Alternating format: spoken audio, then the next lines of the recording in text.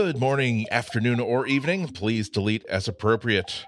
You are listening to the Material Podcast, episode 200 minus 5. I think we should start doing a countdown because it's exciting. We are episode 200 minus 5, and I am Andy Anatko. Hi, I'm Flo, Florence Zion. I like your idea, Andy, of counting down to the very big episode, which we are supposed to be planning. But I think as long as we just talk about what we want to manifest for that episode, I think it will just come into fruition because that's how things work, right? You manifest them. I decided that I'm definitely going to manifest another cake. I am definitely going to. Oh, that's right. I'm definitely going to buy a cake. Okay. All right. I will. Yes, I will put that on my calendar. To eat cake this week, I will prepare myself. I will eat nothing but veggies leading up to it. Yes. So that I can just go to town on that cake. Because let me tell you, there's nothing better than sitting in front of the TV and just taking a fork and digging into the cake and it's just the best feeling in the world. It's one of my favorite feelings in the world, honestly. A good yellow cake with that really, really rich, I'm talking about like a bakery-style birthday cake. And none of that, oh, look, it's sort of like a shortcake with a cream. No. Like, well, it's sort of a cranberry take on a carrot. No. Give me like a good yellow cake. Chocolate, fine. Good yellow cake. I was going to say chocolate is my yep, that's fine. Choice. With a high fat, high cream content like frosting with piping all around. And I think the last time I abused this podcast to buy myself a cake, that's when I realized that I've only done it like 3 or 4 times, and like the first couple of times, like it's hard to like again, I have no one in the house to share the cake with, and at some point it's like, well, look, the edges are starting to get a little crusty, so if I don't eat like this whole third of a cake over the next 4 hours, it's just going to go bad. But then with the next cake I realized that this kind of cake freezes really, really well. And let me tell you, before I had no idea that I had the ability to simply put slices of beautiful birthday cake in the freezer, and then over the next month and a half, anytime I wanted, a rich, wonderful dessert that makes me happy. Again, given that I don't buy cookies, I don't buy like snacky junk food for the house, but knowing that 6 times over the next month and a half, if I want a slice of cake, I can just take out this vacuum sealed pouch that I seal this thing in. So you vacuum seal it. Yeah. Okay, I was going to ask how you keep it fresh in there because I just do the aluminum foil thing, and I put a Whole Foods cake in there, and I mean, let me tell y'all, Whole Foods cake is like, you just feel like 10% less bad about it than you would like say a Costco cake, which is just like pure 100% sugar, and it's all icicle-y in there now. And see, this is a point that I made to myself years ago when I established my like sugary junk food, horrible food in the house protocol. My decision was that we're not going to buy like the Hood ice cream, the half gallon, like once a week, because it's no good be having that much ice cream over the course of the week. And if really I just want to have this really indulgent sort of experience with ice cream, what if I buy 1 pint of Ben and Jerry's, a flavor I really, really like? And I actually take my biggest like kitchen knife while it's frozen and I slice it in half, and then I again vacuum seal each half. So basically, so the rest of it is not going to go credit. Yeah. Oh no, that's another show. But with the cake, the secret is you put it in the freezer as is. Okay, and that gets it like nice and hard. And then when you take it out and you slice it, and then you put it in the vacuum sealer, like the frosting won't get all smushed up, and it'll be beautiful. So I've decided that for the 200th episode, and because I now want to have cake for maybe 2 months instead of a month and a half, I am going to buy like the big family-sized round birthday cake. Oh, so. Okay. All right. So we're going to have to schedule cake buying. Got it. Yes. Andy, I just want to very quickly, as we're like catching up here together, a friendo, two friendo, and with everybody else who's here on the podcast listening to us. I really like this Samsung watch that I'm wearing. This Gear, the Samsung Gear watch, what's it called? It's the Samsung Galaxy Active. Yeah. And so I had told the tale last week of how I, cave into my entitlement and and how I felt bad about that. But I ended up with a really cool smartwatch. So I am I'm just kind of exploring life with it right now. I've been wearing it. I got this like very cute rose gold with a pink band on it, and I really like it because so the band reminds me a lot of the Apple Watch band, kind of like that first gen silicone feeling one, and I like it because it's actually comfortable to wear. I mean, it's comfortable enough that I'm wearing it at night.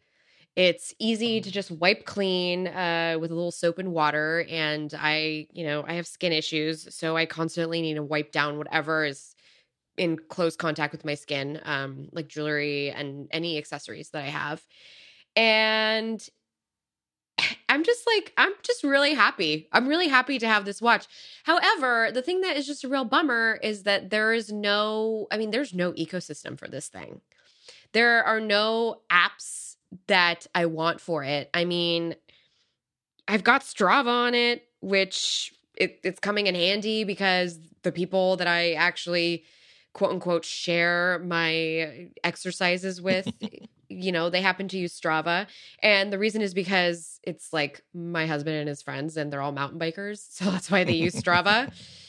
And I just kind of go along with them for the hikes. I don't like mountain biking. It scares me to not have full control over what I'm doing on a hill. That scares me. For some people, it thrills them. That does not thrill me.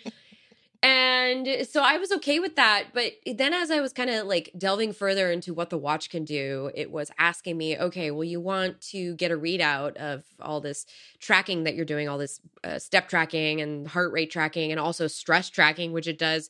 But we're not going to give you the readout unless you install the Samsung Health app. Yeah. So then I had to install the Samsung Health app. So now I have a folder on my Android home screen that is Strava, Samsung Health, and Google Fit.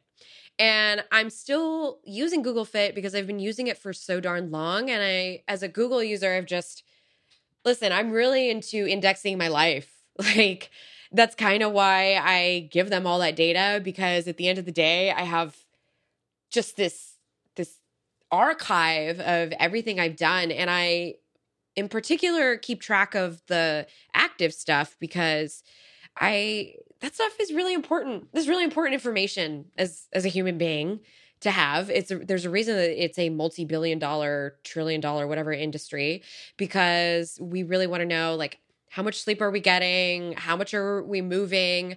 I liked Google Fit because you could do all of that at a glance, like year by year, month by month look, and then it will tell you like how much you did versus one time period to another time period to kind of let you know, okay, I'm obviously more physical when the weather is better because that's when I want to actually leave the house. I like having that data. I have no idea how to get that data from Samsung Health into Google Fit, and it is bumming me out right now. One sort of like weird workaround that I figured out, which it only works when I'm tracking my hikes, which I like that I can use the watch because it does all the GPS fanciness for me. And I could just like do it from the watch instead of digging into my fanny pack for my phone. Yes, I wear a fanny pack. And so I have to connect Samsung Health to Strava, and then Strava syncs with Google Fit. It's like so weird, and it's not an apples to apples. And when I'm just counting my steps for the day, that will not sync with Google Fit. So Google Fit will have the tracking based on my phone if I had it with me, and it's not syncing up with what it says in Samsung Health. So I have all this like weird fragmentation of information right now that I'm dealing with. But I'm thinking like the trade-off is that I have this watch that's extremely comfortable to wear, and I have not felt this comfortable with anything from Wear OS. Not even the LG watch style. And anyway, that thing I would not wear to go to the gym with. Yeah. Like it was still really uncomfortable to sweat in. There's just something about, I don't know if it was the plastic. I don't know if it was, I did not have an athletic band for that one. So surely I was not going to wear leather to the gym because that's just screaming for for a rash for me and the kind of skin that I have. So like these are all just little things I want to mention because like smartwatches is not just about I get for a lot of people it's kind of having that second screen experience on your wrist, but for some of us it's also just because we want to just keep track of how much sleep and how much we're walking, but I don't want to use I don't like the Fitbit things that they have, and I still want to be able to have some Android integration. And at the very least, I can get like my Google Assistant alerts. I can't use the Assistant on the Samsung Watch because it's Bixby only. Yeah. And I sure as heck ain't using Bixby. Sorry. I'm sure, maybe one of these days I will, and I'll figure out like what I can do with it. But right now I'm too busy right now. I just don't have time to get into it. See, that's the disconnect for me. I have the Series 0 Apple Watch, like the very first one that came out, that I still wear an awful lot because I like the watch. I think it's very, very stylish, and I like putting new bands on it. That's fun too. But the big deal is that I don't necessarily need to plug into this huge fitness ecosystem. I really just want a watch that kind of reminds me that, hey, Andy, you've been kind of a slug today. And I wouldn't use the word slug because I was programmed by hippies in San Francisco. But this is not I'd stay away from salt this week. That is basically the theme of your activity. Actually, Google Fit kind of does that as well. This has been a very, very bad winter for like doing my bike rides and my constitutionals. Don't even get me started. Yeah. So, and I'm on the west. I don't have snow. Yeah, and so this. Google Fit is so kind. They're being so gentle about this. They're saying every couple of weeks since like late December, it's been saying, why don't we adjust your time goal down another 5 minutes? And now it's down to like, do you think maybe you could do move around for a half hour a day? And like it's usually like the goal is like between an hour and a half because like mine is just like we'll give you just 20 minutes. Like let's just start you at 20 minutes. Come on, girl, get up. I'm like, I don't wanna. I can tell by the light sensor that you're in bed and you're on your left side because you usually have like your left arm pinned under you. So can we just get you to roll over? It's okay. Everything's gonna be fine. You know what? Watches are going to do that one day. They're going to be like, I actually, this could happen in 6 months for all I know. Like somebody's already working on this, trying to find a way to like implement all these new stuff. They're not new. It's just that we're finally like open with being emotional beings. Finally, society is starting to catch up a little bit. This watch, by the way, it gives you a variety of stretches to do if you've been sitting for too long. And then it measures you. It'll say like do 6. I don't know how to describe these. Like it'll make you do this. I'm showing Andy on Skype. Maybe he can she has her it. fingers interlocked and her palms out. Yeah, extended it's like towards her. Exactly. Like put interlock your fingers and extend them out, and then reach your arms up and do this 6 times, up and down, and then it counts as you do it up and down on the watch. And then it's like, good job. You could sit back down again. And you're like, okay. But then when you're stressed, that's the one that's been really calling me out is the watch. And that's kind of one thing that I was really interested in the watch because I am like, I have anxiety.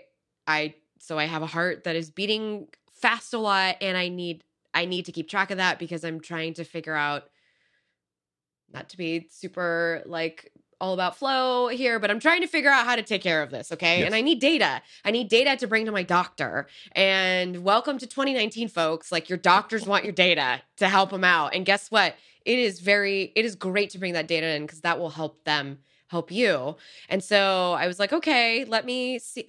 I'm so stressed, Andy. Like the meter is constantly in the orange red, which is like, what is going on? It's a little, maybe I shouldn't be saying all this on the podcast, but I am. This is what the watch has told me about myself in the week or so that I've had it. Like this is all the information I found out. So, but that's all good stuff because particularly when it comes to our health, we tend to put a lot of emotion into our decisions one way or another. Like, it's very, very easy it's easier for me to remind myself that either for whatever reason, because it's just been like 12 degrees every day in a row, and it gets dark at 2:10 in the afternoon, so why bother going out? You haven't really done much walking in the past exactly 3 days. I can tell you it's been Monday since the last time you walked more than an eighth of a mile. That is hard to combat. And also, there are times where, you get a little, your brain is not on your side, and you spend some time down in the dumps, and your watch this is a feature that I really wish things could say. Yeah, you haven't really left the house in any reasonable way in the last 3 days. We're not saying that there's a problem, but we thought that would merit popping up an alert. We see you.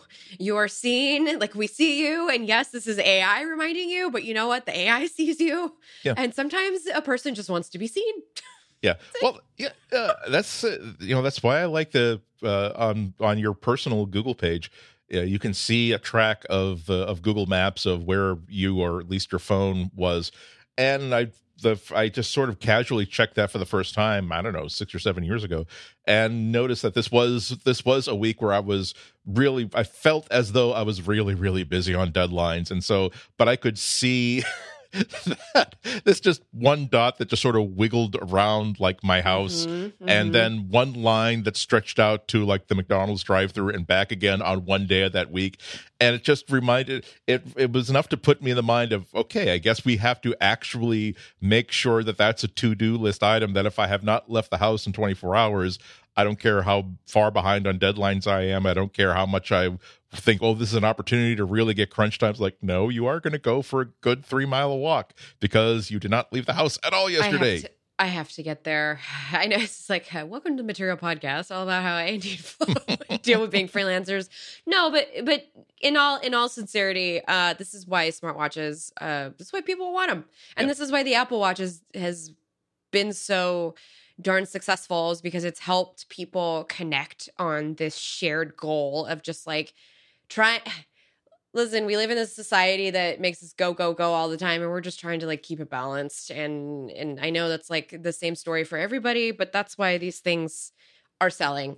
And so the TLDR of the Galaxy Active so far in like my week with it is that this thing is stylish as heck. It's one of the smallest smartwatches I've worn since they came to Android. It does look good on your wrist. It doesn't look like it's a boyfriend's watch, which is usually the thing with smartwatches or Android Wear watches. But don't go into it thinking you're going to get the apps that you want. Yeah. I've had to I ended up paying for a lot of apps that do things that you would get for free on the Google Play Store, just because they were better rated, and I'm having a hard time like finding well-rated things in the Galaxy App Store. So it's an interesting journey. But so far, the fact that I've been sleeping with this at night, and I'm reminding myself, okay, I'm not dreading it. That to me was like, okay, I think I'm going to end up keeping this. Yeah. And also, I should say, I just want to add one last thing, which is that it has a very nice like power saving watch mode. I like having like just the watch and the pedometer on me sometimes, because like you don't need to constantly be disturbed by your notifications. That's not. Right. And by the way, mine are always on D&D, because unless you're a fave, I have like 3 faves in my life, and that's like, you know, just in case. That's another thing I like so much more about the Apple Watch. Like after I stopped, I actually had to switch back to the iPhone from my whatever my Android phone was at the time, because I felt as though I had to wear this thing like 24/7 for like 3 months to really be able to write about it. And as soon as I started using it just as a watch, so many of my complaints about it went away completely. Because like suddenly, because it's not tethered to the phone in my pocket, It's not like interrupting me with notifications all the time. And now, because I keep it in airplane mode, because there's no point in keeping the Wi-Fi or the Bluetooth active, hey, now the battery lasts actually 3 or 4 days instead of maybe 1 day, maybe a day, and a little bit into the next day.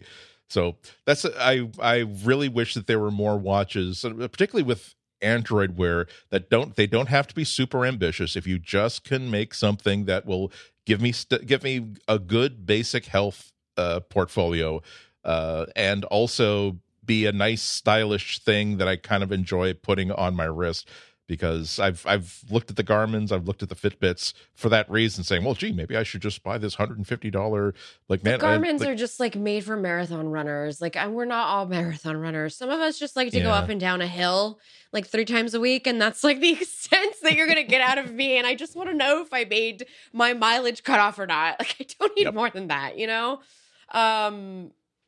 This is an interesting. It's fun, and I'm glad it worked out. I've so far been tempted. Yeah, so far, yeah. I've been tempted. I've been tempted by the Samsung various watches. The thing that has always kind of dead ended it for me was that so I have to sign up for something through Samsung now, and you have to make sure that you sign up for this, and you have to, and it's like, I don't think that's necessary. Yeah. I already had all that account stuff set up because like I had reviewed Samsung phones all those years. So I was just like, I jumped back into an ecosystem that I had already so that's why I was like, well, I think the interesting thing is, by the way, I'm using this with my Pixel.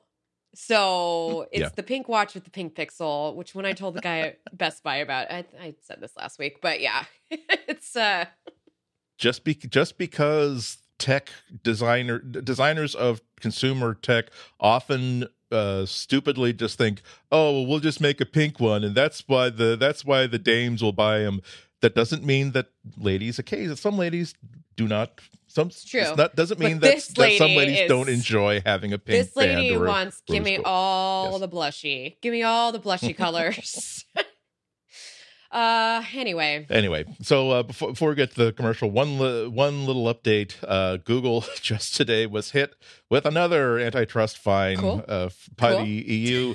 This one, just put it on the pile. This one was for $1.7 billion, and this one was regarding its ad business, which is probably a point of pride. They would probably be offended if they didn't target Google's ad business, saying, "Damn right, we are the monopoly for advertising because we spent a lot of money and worked very hard to become a monopoly like that." So yes, thank you. We will put that in our advertising brochure. So we can add that to the $5.1 billion antitrust fine they got last year for leveraging and licensing out Android to control the smartphone market, and the $2.7 billion they were fined in 2017 for favoring their own online marketplace when people would Google search for products. So, and Google is already is already fighting both of those fines, so they're going to fight that as well. So I don't know about the online market. I mean, I don't know. Yeah. I don't know if that's that big of a deal. I feel like that. I feel the online marketplace. Brand. Yeah, I just feel like if you're going to google.com and you're Googling for something, like you kind of know Google has Android and they're going to surface you an app. And you know what? Some of us don't want to just be told to like and subscribe on iTunes, because not all of us like and subscribe on iTunes. That's not how we all listen to podcasts. So... but I'm very curious.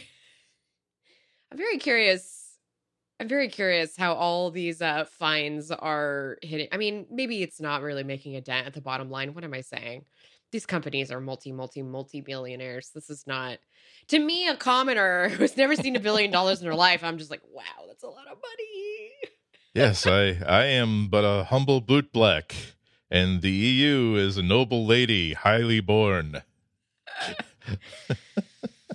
They're good. No, they'll do okay, and they'll be fine. This is going to be like Apple and Qualcomm's suits against each other. The EU and Google are like Popeye and Bluto. They're just destined to always be fighting each other until the end of time.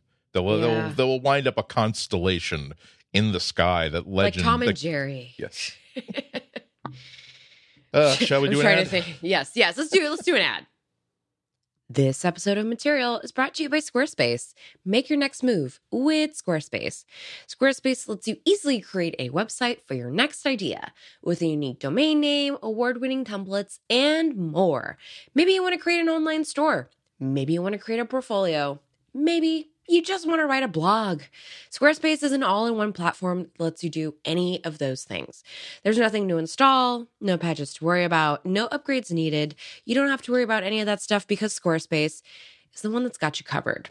They have award-winning 24/7 customer support if you need any help at any time. They let you quickly and easily grab a unique domain name so you can get something that fits you specifically and your idea.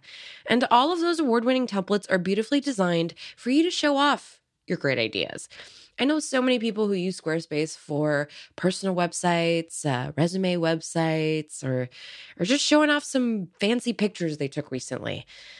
Squarespace plans start at just $12 a month. But you can start a trial with no credit card required by going to squarespace.com/material.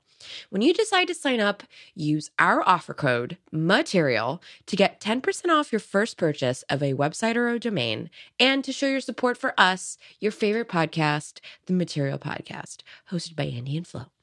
Once again, that's squarespace.com/material and the code MATERIAL to get 10% off your first purchase. We thank Squarespace for their support. Squarespace, make your next move, make your next website.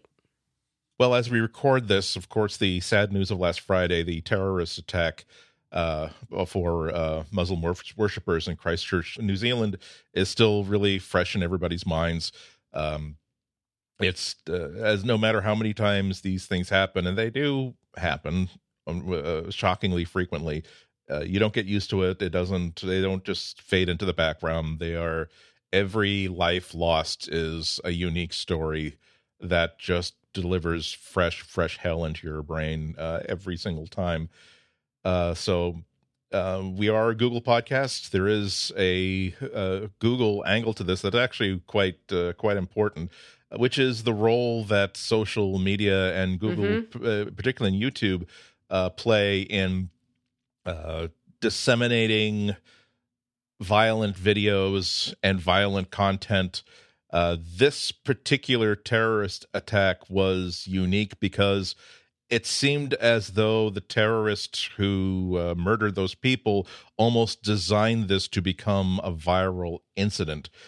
Where I'm sure you know the details, but the video that the terrorist shot while he was performing these horrible acts was being live streamed to Facebook, where other people, I think the report was that only about 200 people were seeing it live, but of course news spread and they were capturing this feed and then re-uploading it and it was available on YouTube, and for some reason people feel the need to make sure that they're also posting this horrible video to YouTube, maybe for some misguided idea of no, this is news, this is history, we must document this, or just because and at the other end of the spectrum, people who simply have a weird sort of violence fetish, who've lost a certain kernel of humanity that allows them to know the impact of this is not just a oh my god video, this is horror being captured by a particularly sick individual. But this is exposing some of the weaknesses in Twitter and Facebook and YouTube and basically every single medium that allows users to post content without first being handed to an intermediate arbitrator that makes on a case-by-case basis, a human editor who has to look at everything. And it's probably going to result in some changes, but it's also revealed a lot about what happens at a service like YouTube when something like this is happening. But of course, we want to start with part of that wonderful address that New Zealand Prime Minister Jacinda Ardern. This is exactly how you respond to a leader's. This is the definition of a leader. It was completely selfless. It was completely aware of what was going on. It was filled with genuine empathy, and it was part of the role of a national leader, which is to be the voice of a society that is feeling pain to encourage the group hug and to hopefully start a positive path towards healing. I really do recommend you read her entire address because it is absolutely amazing. Getting right to the point of what we're speaking about here on this Google podcast, I'm quoting here. He may have sought, speaking about the terrorist, he may have sought notoriety, but we in New Zealand will give him nothing, not even his name. We will also, speaking that we're not going to show his face, we're not going to speak his name. We want to give our attention to his victims, not even his name. We will also look at the role social media played and what steps we can take, including on the international stage and in unison with our partners. There is no question that ideas and language of division and hate have existed for decades, but their form of distribution, the tools of organization, they are new. Finally, someone says it out loud. Yes. Sorry, keep going. It's just like, nobody has said this. Keep going. We're in church. You're allowed to throw up the Jesus hands and shout hallelujah. We cannot simply sit back and accept that these platforms just exist and that what is said on them is not the responsibility of the place where they are published. They are the publisher, not just the postman. There cannot be a case of all profit, no responsibility. This, of course, doesn't take away the responsibility we too must show as a nation to confront racism, violence, and extremism. I don't have all the answers now, but we must collectively find them, and we must act. Again, that Jesus hands. I'm just, it's very moving. It's very moving. I'm happy to share it also because this is, and this is the world we live in, folks. Social media has affected, this is a country that, so my husband and I visited New Zealand for our honeymoon. And so not that other countries are not also great, but we developed a special affinity for this place because it was like an absolute respite after all the madness of, what unifying two different families. And it was like the people there were just incredibly saddening. Yeah. Sorry, I don't have more to say than that. And it's saddening because I feel somewhat responsible for it as an American citizen. And that's what I mean to say by that, is that, like, I went to go visit someplace that just was beautiful and wonderful to me, and then all of this stuff happened to it, and it feels like, well, crap, I live here. I live in Silicon Valley, and this is where these ideas have started to really, that's where they're taking, I don't even know how to put it into words. That's where they're propagating. That's where they're propagating, is on these platforms that were built fast to break things, whatever. They were moving fast. It doesn't matter if things broke along the way, as long as, things were moving and things were being built. But, like, look what happened. It's affecting everywhere. Yeah.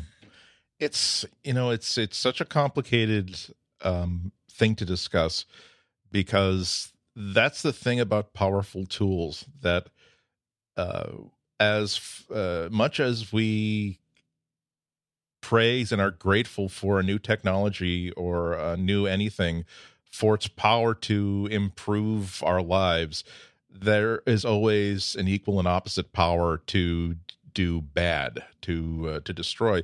And one of the things since day one about the internet, since way before the web even, was that it allows people who feel ostracized and feel alone to find their tribe, to find their community. Mm-hmm. And when it means that you have a little girl who's 10 or 11 years old who is being made to cut her hair like a boy and being made to put on boys' clothes, and even though she knows absolutely that this is not right, this is wrong, and society being taught that she is a freak for feeling that way, and the ability to, where she's not finding any support in her family, certainly not finding anything but abuse inside her community, her geographical community, the ability to be online and find people who are now 22, 23, 33, 43, who felt exactly as she did when they were that age, to know that this is not, you're not a freak. This is something that a lot of people experience, and you can talk openly, even though you're not in a safe place to talk about that where you are geographically. Talk, and again, don't feel as though you're isolated. Certainly don't feel as though you are damaged goods, that you should harm yourself physically the way that people around you are harming you physically and emotionally. And I love that. That is such a positive thing that these things do. That's why I'm on the internet. Yeah, exactly. What it also does, unfortunately, is that when you have absolute nuts out there, when you have white supremacists, people who they at least have enough sense of self-preservation not to say these things that they're in their heads out loud in public, not even to their friends, not even to their families, not because, gosh, I feel as though I'm going to be treated like a freak, but they know that they'd be challenged on this. This is not normal stuff. But to find a message board that will, welcome them with open arms and be a wonderful forum for talking about such hate speech, but not only that, certain sick individuals who have leadership qualities who will say, you know what, rather than just simply come on this message board and complain about it, why don't you take some action? You're not going to hurt anybody. You're just going to be a presence. You're just going to be there with your gun. You're in an open carry state, and you're just going to make sure people know that, hey, white guy, you're not going to be pushed around. That's the dark side of this power of the internet to create communities. And YouTube and Facebook and all these other services, they're going to have bigger and bigger problems addressing this. There was the Washington Post had one really nice piece in which they spoke to Neil Mohan, who's YouTube's chief product officer, to basically give a rundown of what was going on at YouTube when these videos started popping up. And it's a really interesting story about how that this is not something that they've never dealt with before. Unfortunately, they've dealt with violent content like this, and also just a content that's designed to provoke violence, and have how to respond to it. And essentially, he activated what they called a war room, which is a group of senior executives at YouTube known internally as incident commanders that go into a special mode when footage of a suicide or a shooting starts spreading online. That they were removing tens of thousands of videos, largely, and the problem being that it's. If everybody was re-uploading the original video and labeling it the Christchurch shooting, it would be like algorithms will get that immediately. Yeah. But just as anybody who has watched pirated episodes of 90210 on YouTube, just say exactly it. Right. I was going to say BBC. BBC, it's all right. For me, 90210 because so it's sped up a little bit, or it's window box inside like a field of other video, or a different headline that masks or it. They've pitched it up or pitched it down or put some sort of a static over it so the algorithms are going to get or aren't going to get it, or it's not even labeled with any text that would identify it, because they know that this person had a copy of it and they were on a message board and they said, oh, here's a link to exactly what you're looking for with all the we're talking about this horrible incident. Well, I've just put the video up there. It's called Happy Fluffy Bunny Paints Their Rec Room, even though it has nothing to do with any of that. But hey, where to find it, because here's the link. And so they're taking these down at a rate of once per second at some point. And they, oh God, yeah, that's a lot. Yeah. Sorry. And they go into, this is why they have human beings that go into crisis mode at YouTube about this. But they weren't keeping up with it, and so they started, we're going to disable search functions, those search functions, being able to search for video for a specific date, for instance, are still disabled as they try to figure out how to solve this problem. They were also doing things like sometimes the algorithm will hold a video for human review.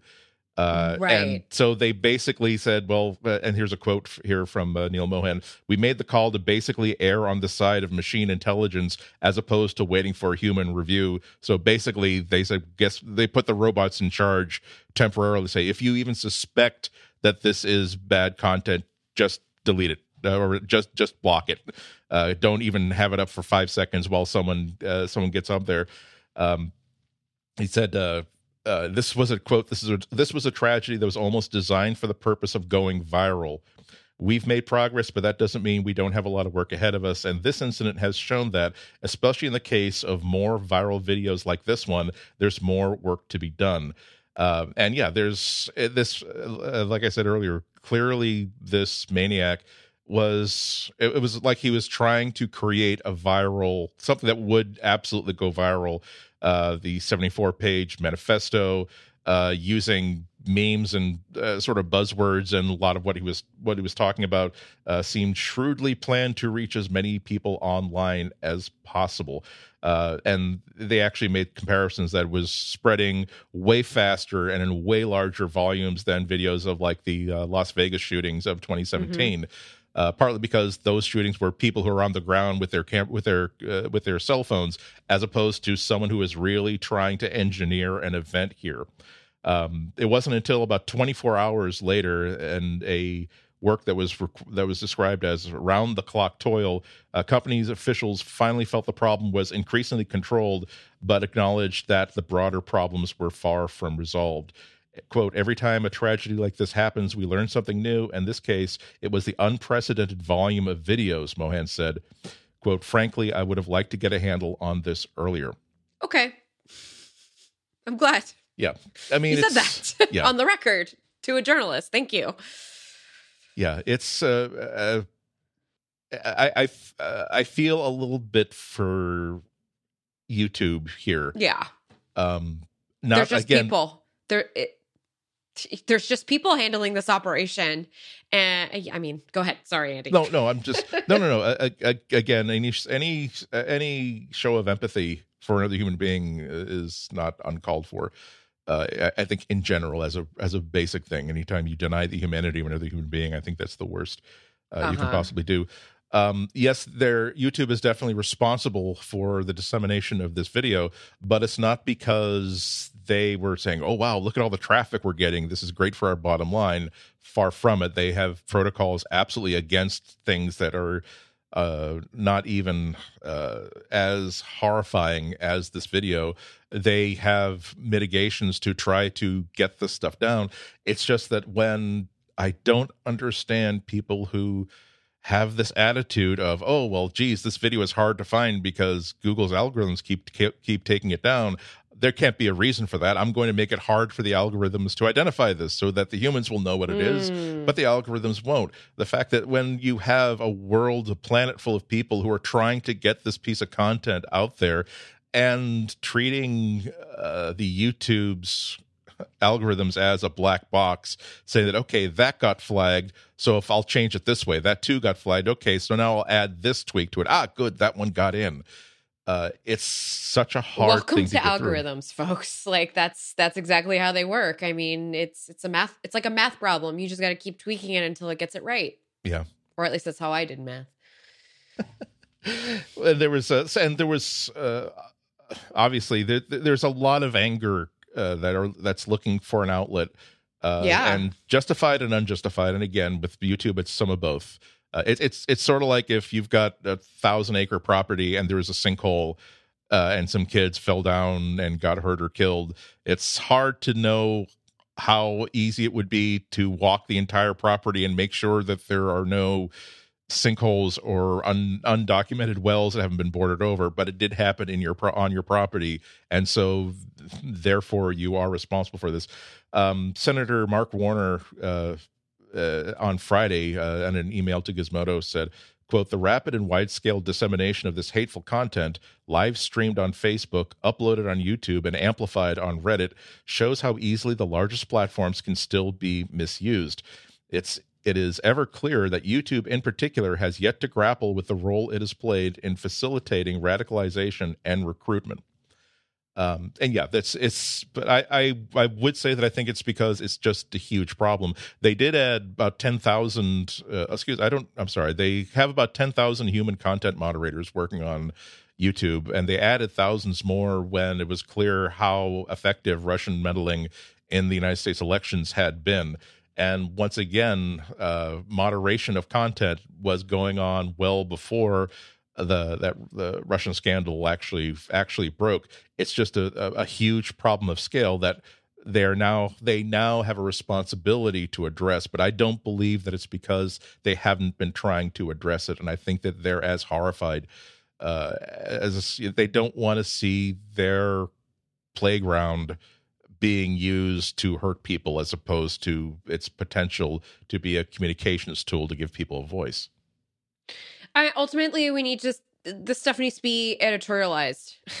I mean, I think I'm using the right terminology. Yeah, it needs to be editorialized. People need to go in and edit it and curate it. And when there is a disaster, which is what I'm going to call this, when there is a disaster, there needs to be exactly like that. I'm glad they had a quote unquote disaster team that was ready to come out and just sort of get to work, making sure it's just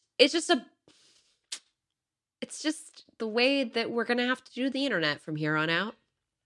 Because which I realize for a lot of people, like, but the internet is all about being free and being yourself and being whatever you can. But it's like, yeah, but that was back then. Like, this is now. Yeah, like we've seen the world has changed. We've seen the way that this has evolved to the way the internet's role has evolved in society. Society, of course, took the internet for what it was supposed to do, but now that it's sort of like blown up into this agent of propagating just evil, it does need to be reined in, and the only people who can do that are people at this point. And yes, we can use machines to help us, but this is just the new way of the internet, and I think any internet company now just this is what they have to implement. That's it.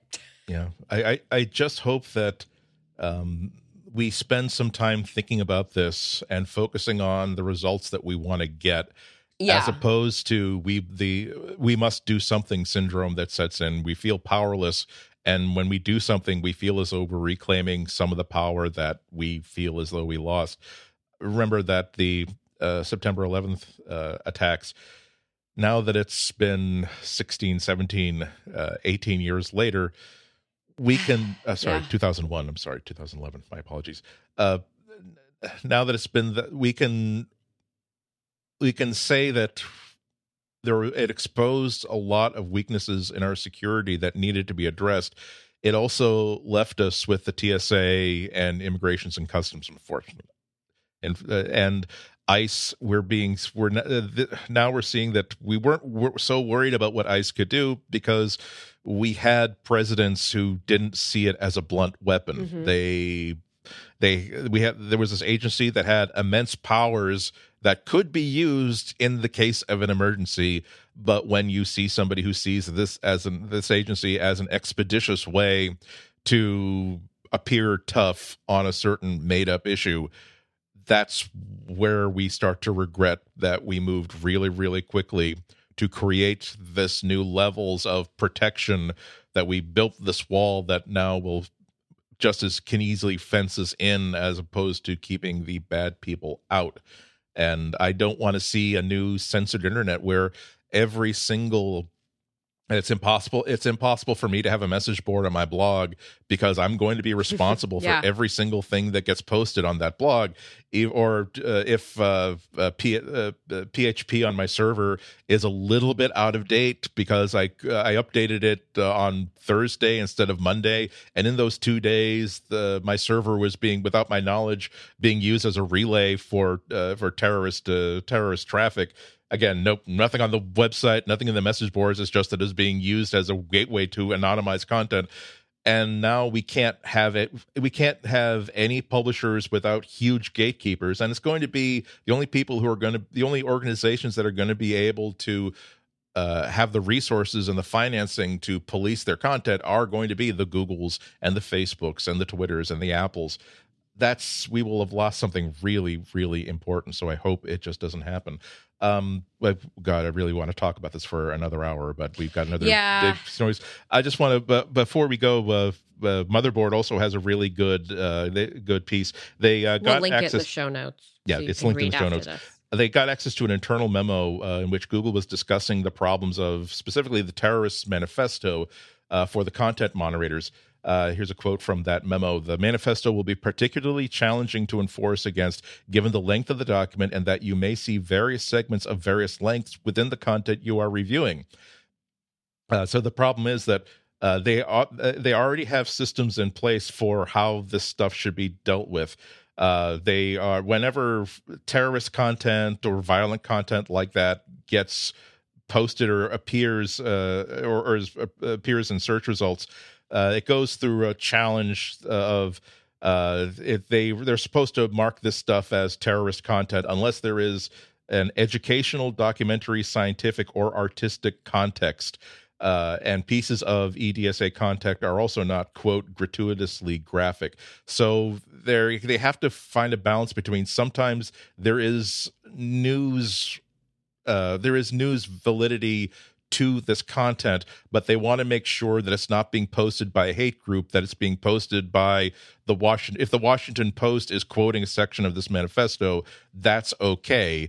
But if someone is on a white supremacist board is quoting it about how wonderful it is using the exact same quote, that's entirely different. Meanwhile, as part of the memo, it's saying if you are confused about what's right or what's wrong, err on the side of banning the content, and making sure that when people do a Google search, if they're doing a Google search on this material, they're going to be pointed to sources that are going to put this in the context of here's a news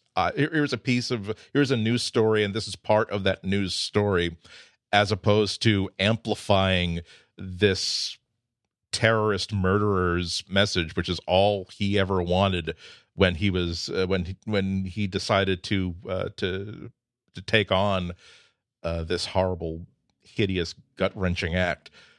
It's really hard. The email says, according to Motherboard, that Google generally wants to preserve journalistic or educational coverage of the event, but does not want to allow the video or manifesto itself to spread throughout the company's services without additional context. An exception for media outlets would be if they displayed footage that included a moment of the attackers shooting civilians. So this is a tough job.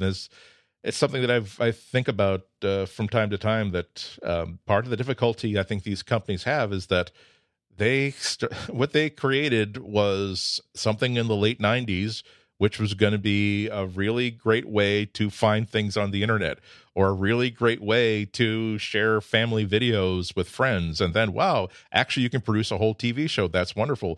They weren't part of their business plan, and part of their wildest thinking, they weren't thinking about, we will be creating an information infrastructure that connects the whole world together, that can send any message whatsoever. And it's going to be our job to make sure that our fun little research project is not weaponized in any way. So they don't have the cultural infrastructure for doing it. And now over the past 5 or 10 years, they've had to start to build that. And I do believe, at least in Google's case and in YouTube's case, this is something that they take extremely seriously. And I look forward to their continuing to talk about the problems and the solutions that they are seeking. Because it is horrifying when these things are playing out and you realize that it's reaching exactly the wrong audience because of the same tools that I use to entertain myself with for a couple hours a day.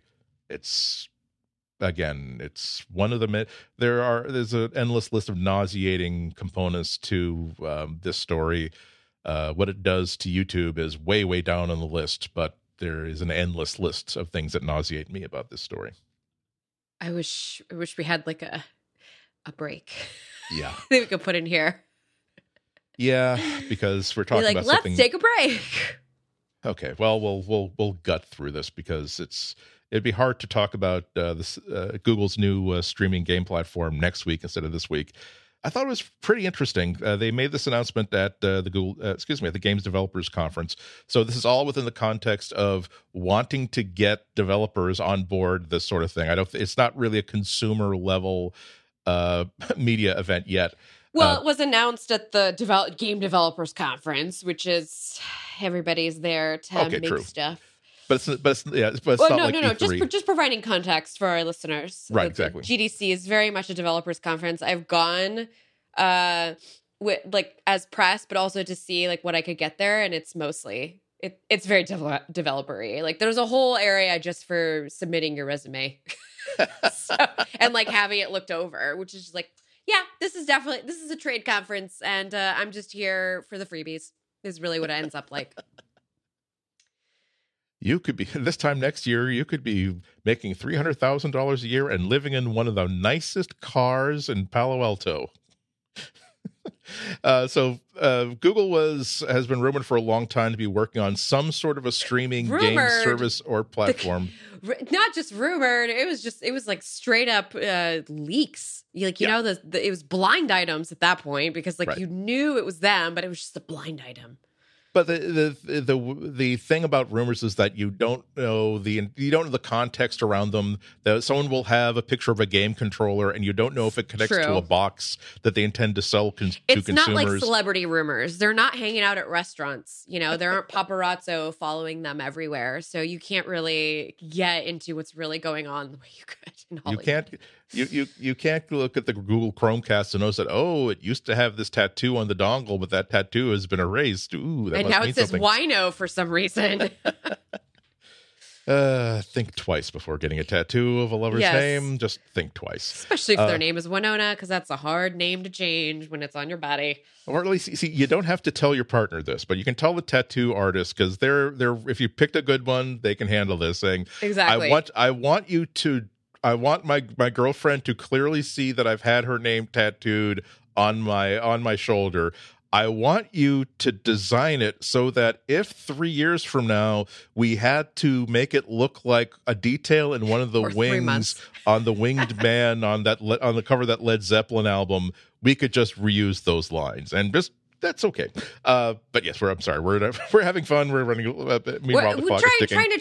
I'm trying to change the mood. We're trying to create a sorbet. Yes. Yeah, that's why I'm trying to help change the mood by being silly. So now I know it's hard. We're gonna be grinding to find second gear here, but we'll get there. But yeah, so the thing is, so we knew that they were working on something, that we knew that they were getting into gaming, but you don't know exactly how.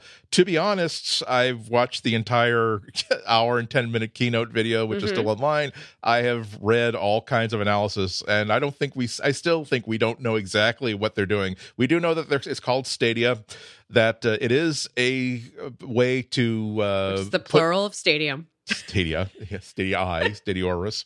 And the idea is that you're running the game hardware on Google's servers, so you don't have actual game hardware inside your house. That is right out, and that it'll be able to stream games at 4K resolution, 60 frames per second, HDR at launch day, including Dolby Digital Sound. We'll be able to do 8K and 120 frames per second in the future.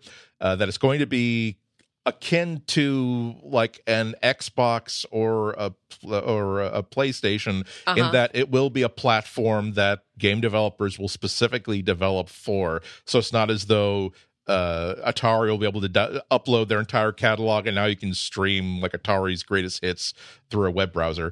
Although you can play this through a web browser. Bandwidth requirements will be 25 megabits per second down minimum. And that must be nice. That's nice. Yeah, again, I got Fios, so that's going to work fine for me. That must be nice. That's nice. Yep. You might need 30 megabits per second for 4K, but that's reasonable. And they are expecting the requirements to go down as the system improves. Really cool that the game can start in as quick as 5 seconds. So if you push a button on the controller, you're gaming in 5 seconds. So you don't have to, you don't like turn something on and then, hey, we're downloading system updates. See you in 10 minutes. Hey, we're downloading game patches. See you in 15 minutes. You push a button and boom, 5 seconds later, you're going. Maybe. maybe. Well, if you're not being throttled that day. True. They're saying they thought about. They said in all these interviews, and I've seen that the project managers do. They said that they've thought of all of this stuff, so they know that you can get throttled down. They know that that latency is going to be a problem. One of the things that they're doing to solve it is that the service is going to be delivered by 7,500 server locations worldwide at launch. That's to make sure that there's actually one geographically close to you, so that you're not connecting to a server in Kuala Lumpur if you're in Quincy, Massachusetts. But the other cool thing is that, again, because it's completely hardware, almost completely hardware agnostic, Stadia games will work on any desktop or Android phone. That is, the benchmark they're giving is that as long as it's powerful enough to deliver a good YouTube experience. So if you can watch YouTube in 4K or HD without stuttering, without it having buffering issues, you should be okay. So that really puts a whole bunch of devices on the board.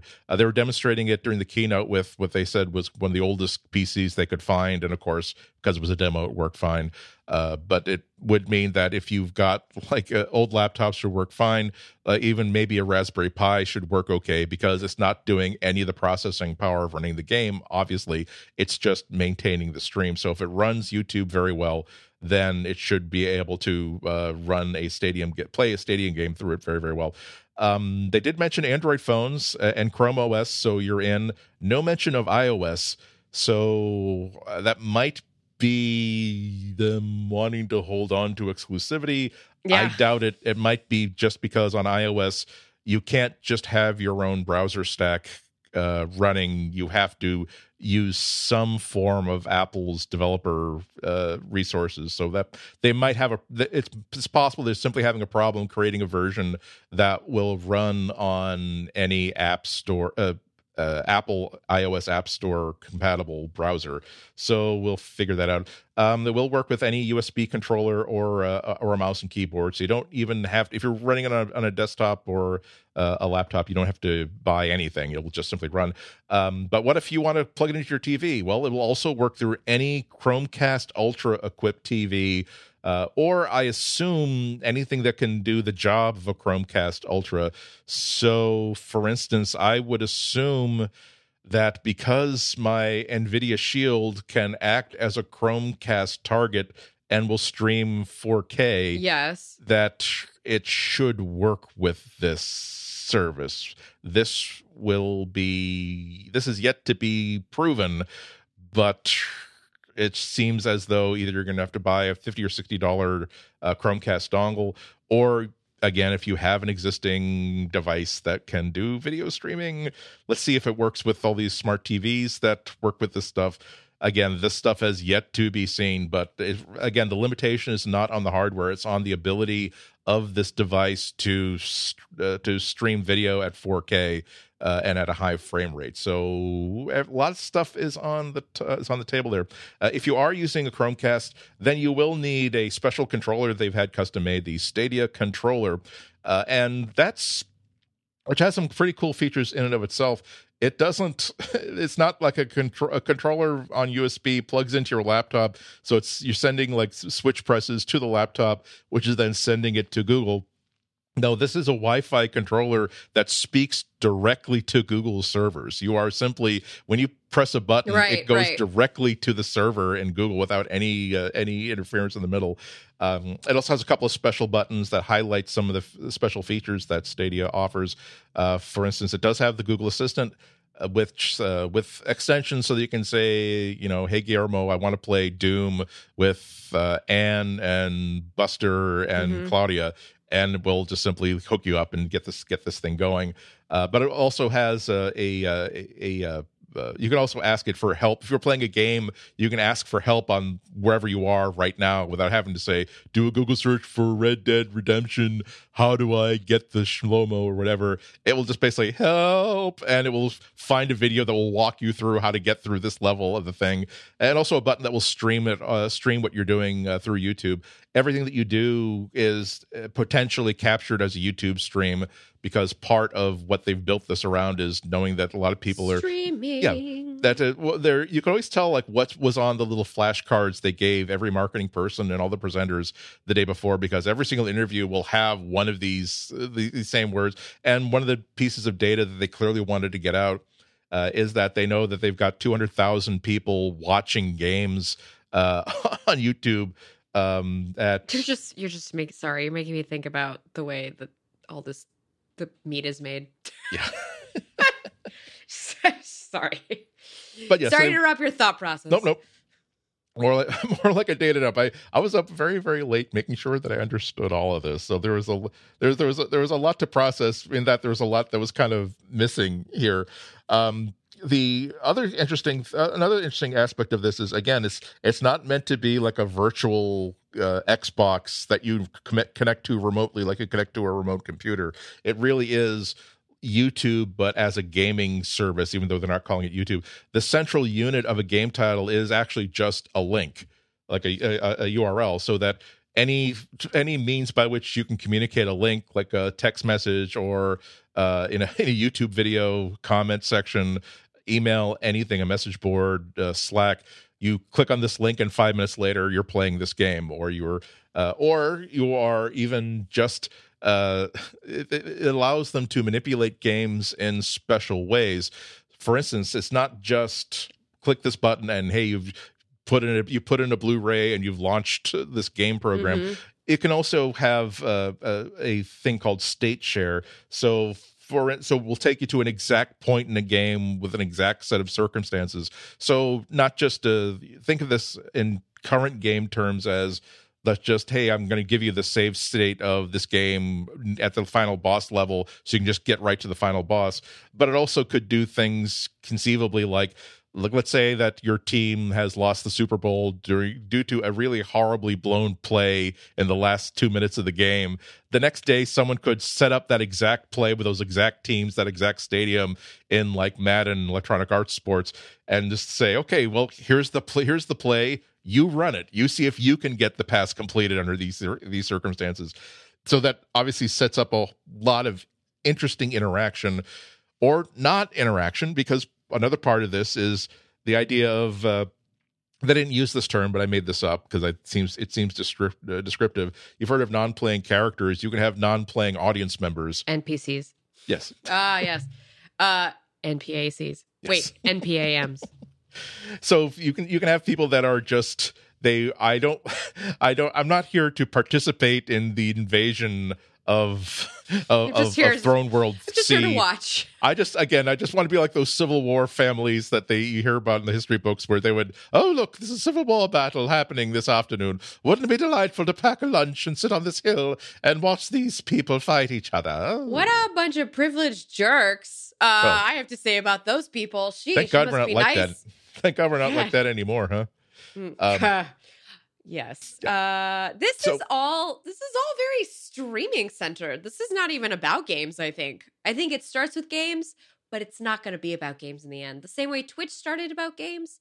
Yep. But it's not about games in the end. It does. That's why it's. I had to quash any idea of, it's like Netflix for games. Well, no, because Netflix is like a virtual DVD player where you don't have to. GameFly is Netflix for games. Right, exactly. This is like an entire. It's not only legitimately an entire game platform. Again, developers are going to they can use Unreal, Unity, Vulkan, all these tools and middle apps that they use to develop games. It will be developing games for this platform as though it were another game console. But the idea of saying, what can we do? What advantages does it give us to have everything completely in the cloud, completely in the server, that go beyond not having to like blow on the cartridge before inserting it into the console.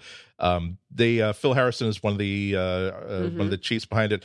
He has a great quote about this, and there's a link in the show notes. He gave a great interview to Eurogamer.net that really tells you all you need to know, like beyond the keynote. Here's his quote. It's not a game system. It's not a console. Contrary to rumors, we are not entering the console business at all. Actually, the point of our platform is that we are not a console. It's a place to gather. It's not about marketing a device or being device-centric in our thinking. We're not making a box. We're making a place. It's a place where you can have different types of game experiences, whether you're watching, playing, participating, whether you're being entertained, or whether you are the one doing the entertaining. All that being joined together into one idea, very inclusive, hopefully over time expanding to include the broadest set of gamers we could possibly imagine today, scaling into the future and supporting every kind of game, from input modalities to fundamental game types and styles that you can experience.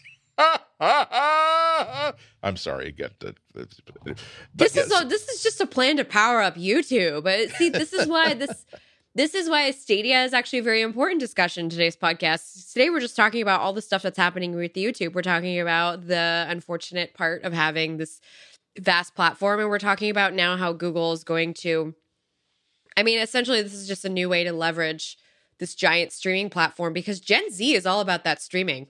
I know we talk about generations on this podcast, but that's because the world is changing. Yeah, but that's exactly right. It's difficult when I think of gaming. I still think of there's a device, there's a cartridge or a disc that I have to put into a machine. I think of network gaming as I'm going to get like 8 friends over. They're going to bring their PCs. We're going to like have a LAN party. It's hard to imagine the idea of having a melee with 5,000 characters, all of which are actual living people, but just things that they can scale up. That's one of the points that they're trying to make, that because if the developer decides that he or she wants this game to have ungodly processing power for this one scene, they can have their game get ungodly processing powers. They can get 5,000 people fighting all at once instead of just 2 or just 3 little karate guys on my Apple IIe. I don't know what was wrong with the 2 karate guys. I thought Karateka was a very, very entertaining little game. That was a hard game. Hard game, especially that eagle at the very, very end. Anyway, so see, Andy, you're a gamer. I'm a gamer, but I don't like getting like my butt whipped by like 10-year-olds. That's fair. I can understand that. I don't either. I play some games. It's just that I don't have the time to really like invest 2 weeks in a all compelling, wonderful like open world story.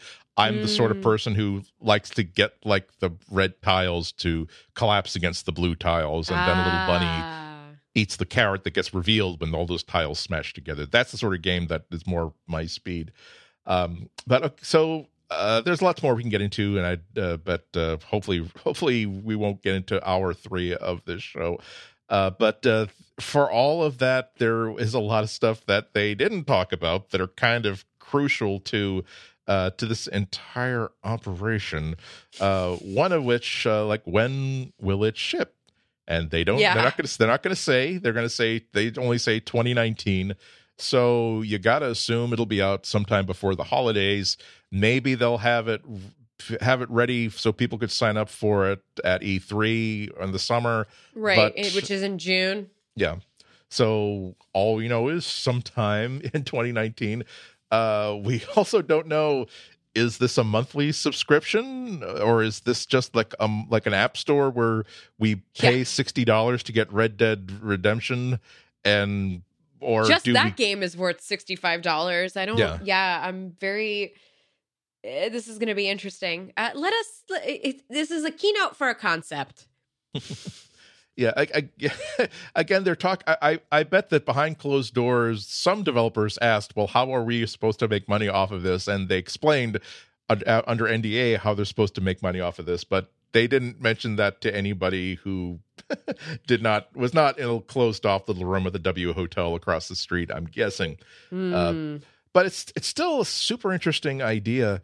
Especially when you think about this a little bit more in the abstract, where you go from having this console that is a physical box that might be consuming 150 watts of power and has all the limitations of what they can package and ship inside a relatively attractive looking box, to a Chromecast dongle that just draws micro USB power off the USB port inside the TV itself. And it means that this is another tidbit from point of view from the Eurogamer.net interview, which is saying that you have problems like packaging all this hardware inside the box. Well, we can make this as big and as ugly as we want because it's in a server room. No one's going to see it. It doesn't matter that you need this Chernobyl style, like Soviet cooling tower to keep these GPUs cool. We can put them in there. It doesn't matter that Soviet-like. It's very brutalist. It doesn't matter that we've got these screeching fans that you need ear protection because, again, it's in the server room. The person who is in the living room doesn't have to see any of that. And when it comes time next year that if we want to add more performance, we will do all of that in the server. No one will ever have to buy new hardware. Yep. It will be everybody, of course, is going to be worried about what happens with my broadband. Is it fast enough? And what happens when my neighbors start using internet or start streaming their own 4K video? And what happens if my signal goes down for 1/4 of a second, and maybe it's enough to reset a connection? And those are all things that we're going to find out when they finally release. But they were making a point of, we're Google, we do YouTube, we have certain knowledge of how bad broadband can be and how to keep a stream up. That's true. I think that's a good point that I didn't consider. I just thought it was very, I don't know. I thought it was a little short-sighted. I don't know if short-sighted is the right word, but it just felt very like, hey, if you happen to live in an area that has extremely great internet, this is for you. It just didn't feel accessible for everybody. I think that's why it was a little like, okay, cool. But, a PlayStation is way more accessible actually than an online streaming service because you can play the PlayStation offline. Right. And still have access to it. So it's an interesting, I don't know. It'll be...